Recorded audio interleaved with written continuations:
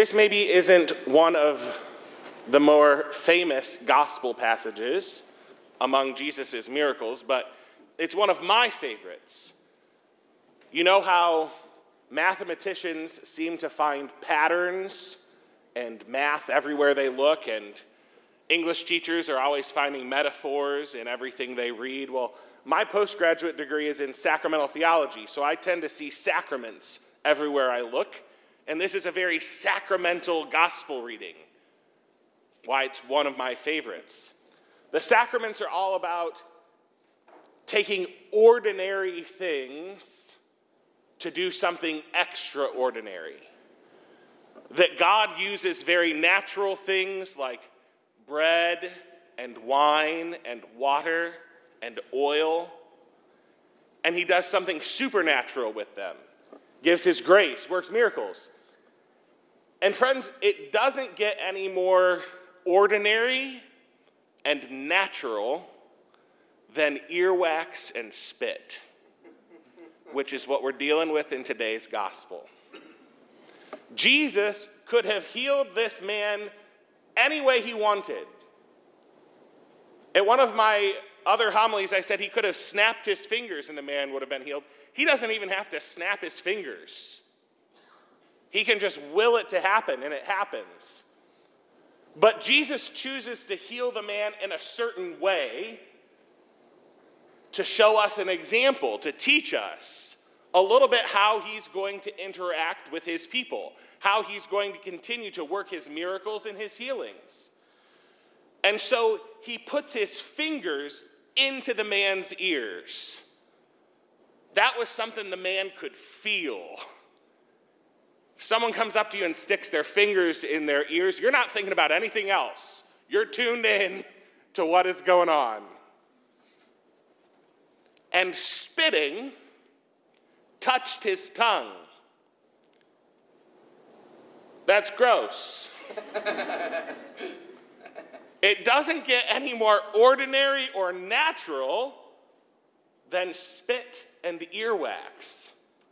But in this very natural way, in this very tactile way, Jesus works a miracle of healing.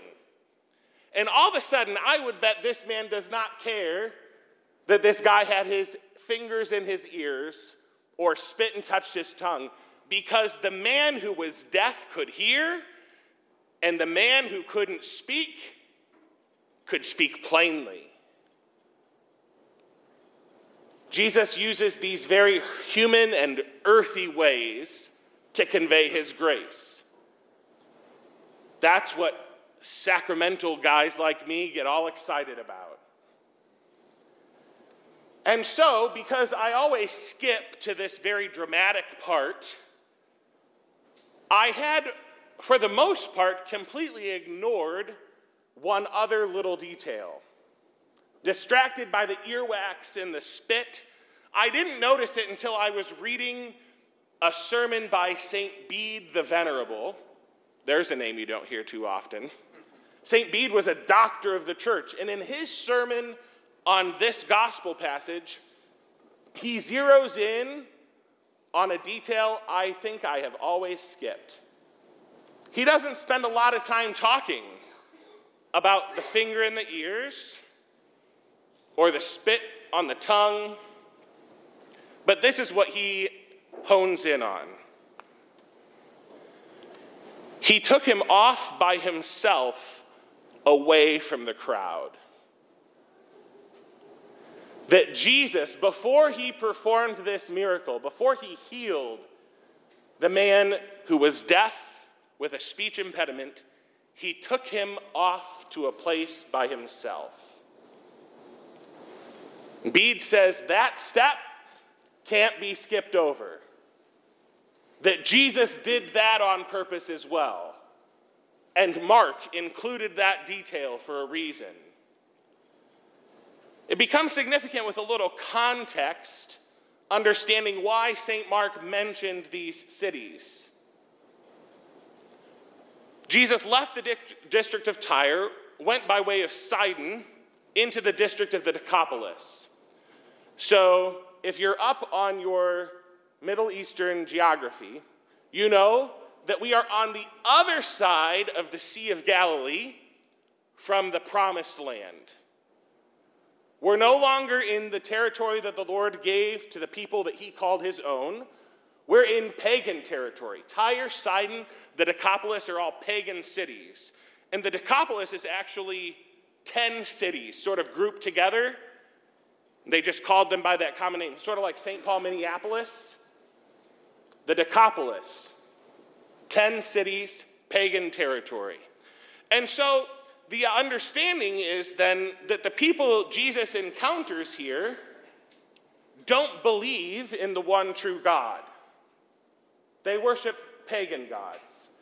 They might have heard of Jesus' power and believed that he could work miracles, but they certainly didn't believe the words he said. And so, one of them, presumably, a man of the pagan people, was brought to Jesus to be healed. And the first thing that Jesus does, before we get to the sacraments part, is he took him off by himself away from the crowd. St. Bede said this: the first hope for salvation for any of us is to be led away from people with vicious habits and away from the commotion of the crowds. That before Jesus worked his miracle, before this sacramental action would really take its effect and change this man's life forever, he had to leave behind his former ways. He had to be willing to go away from the worship of pagan gods. He had to be willing to go away from people who St. Bede says are enraptured in vicious habits. So those who are leading sinful or corrupt lives. He has to be willing to be taken away from the noise and the commotion and the constant chaos that comes with the crowds and the cities.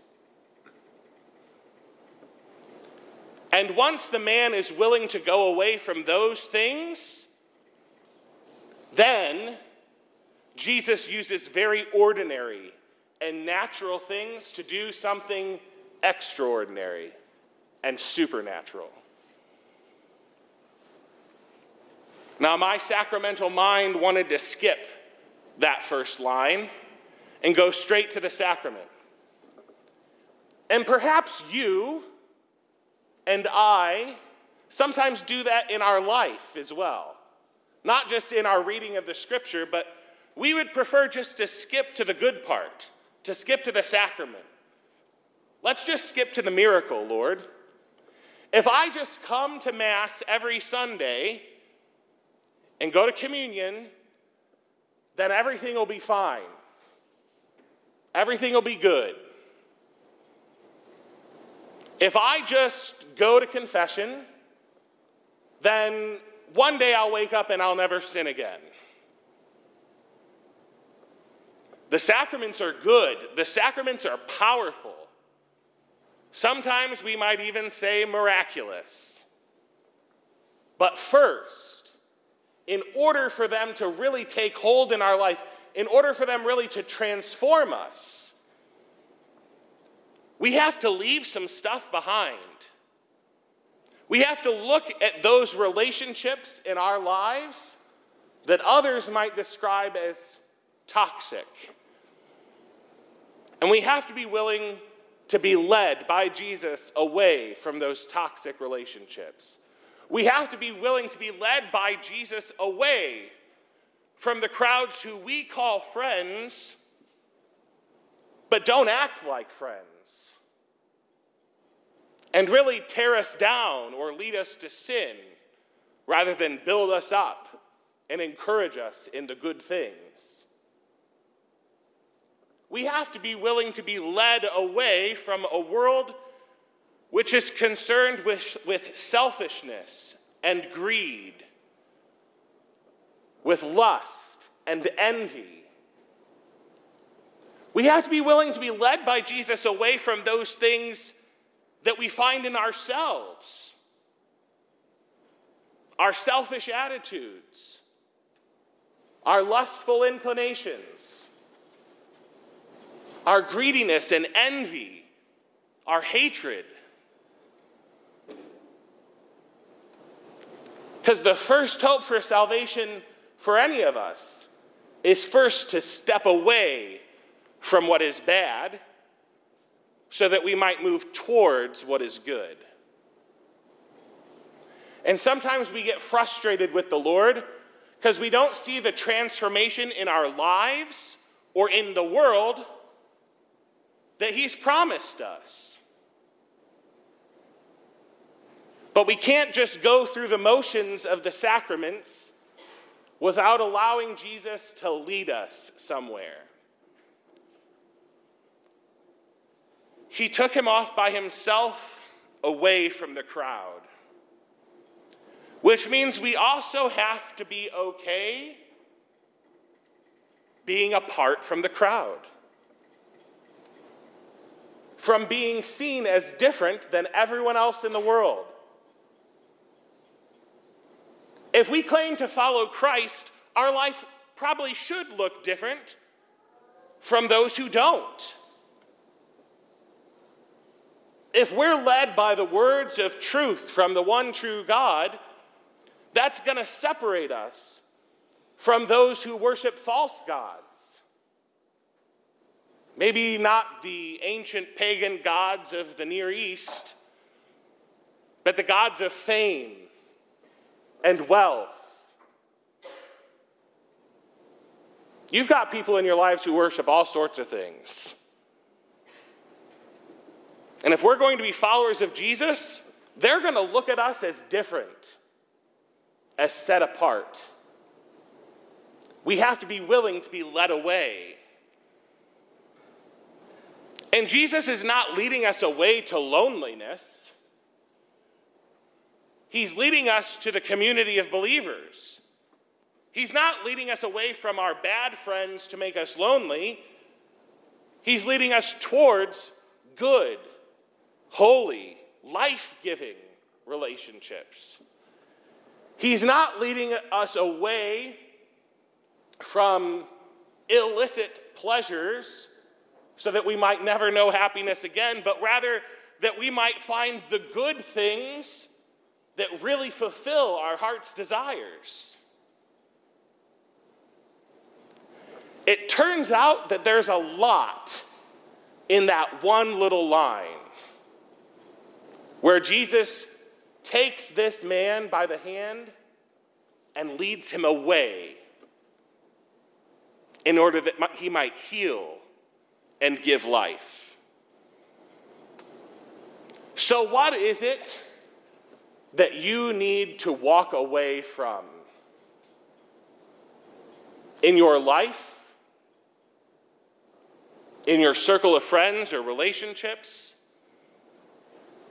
What's holding you back or breaking you apart?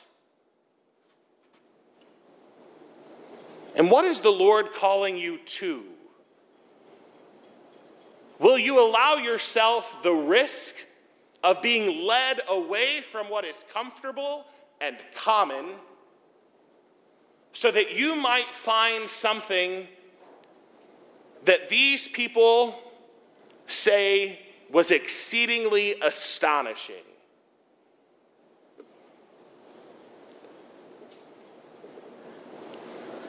The Lord wants to work great miracles, great supernatural things in your life and mine. And He does it through the ordinary things of the sacraments, of baptism, reconciliation, the Holy Eucharist especially. But we can't skip the part where He asks us to leave everything else behind, to give ourselves more fully to Him. He doesn't demand perfection right away. That's why we do this whole Eucharist thing every week. That's why I sit in the confessional every day. The Lord doesn't demand perfection, but he invites us to progress. Allow the Lord to lead you away from what is bad this week. Open your eyes and your ears to see and hear the good things the Lord is leading you to. And then I'd be willing to bet you too might say, the Lord has done all things well. And you too might be exceedingly astonished.